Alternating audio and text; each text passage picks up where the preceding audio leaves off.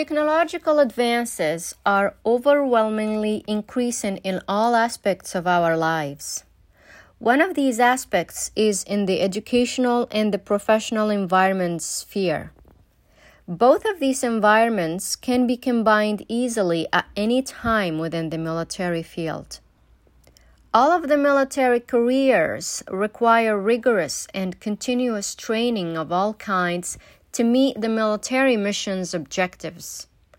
Military is one of the main sectors that prioritizes technological advances and more specifically, the immersive technologies in the USA. The U.S. Department of Defense spends $14 billion or more per year on synthetic digital training. It's a training that uses the digital environment to teach and prepare personnel for real-life jobs and experiences.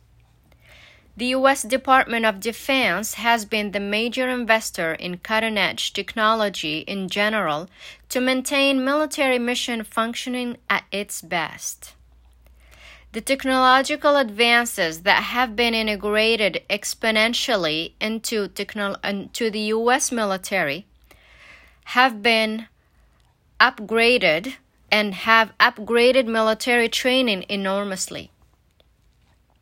One of the outstanding technological achievements that is highly assimilated in the military training and learning is immersive virtual reality. At the U.S. Department of Defense, all kinds of military training are conducted through the United States Army Training and Doctrine Command, or TRADOC. Its mission is overseeing training of Army forces and the development of operational doctrine. Regardless of their ranks, the entire range of military personnel goes through an austere lifelong training. Some of these sorts of military training are basic training, advanced training, specialized skills training, military leadership training, language training, and so on. Due to the pervasive integration of technological advances in military training and the resulting advantages that are soothing the relentless schedule of military personnel, personalized learning environments offer remarkable benefits, along with the proper instructional guidance to achieve high learning outcomes and engagement that help military personnel accomplish their mission.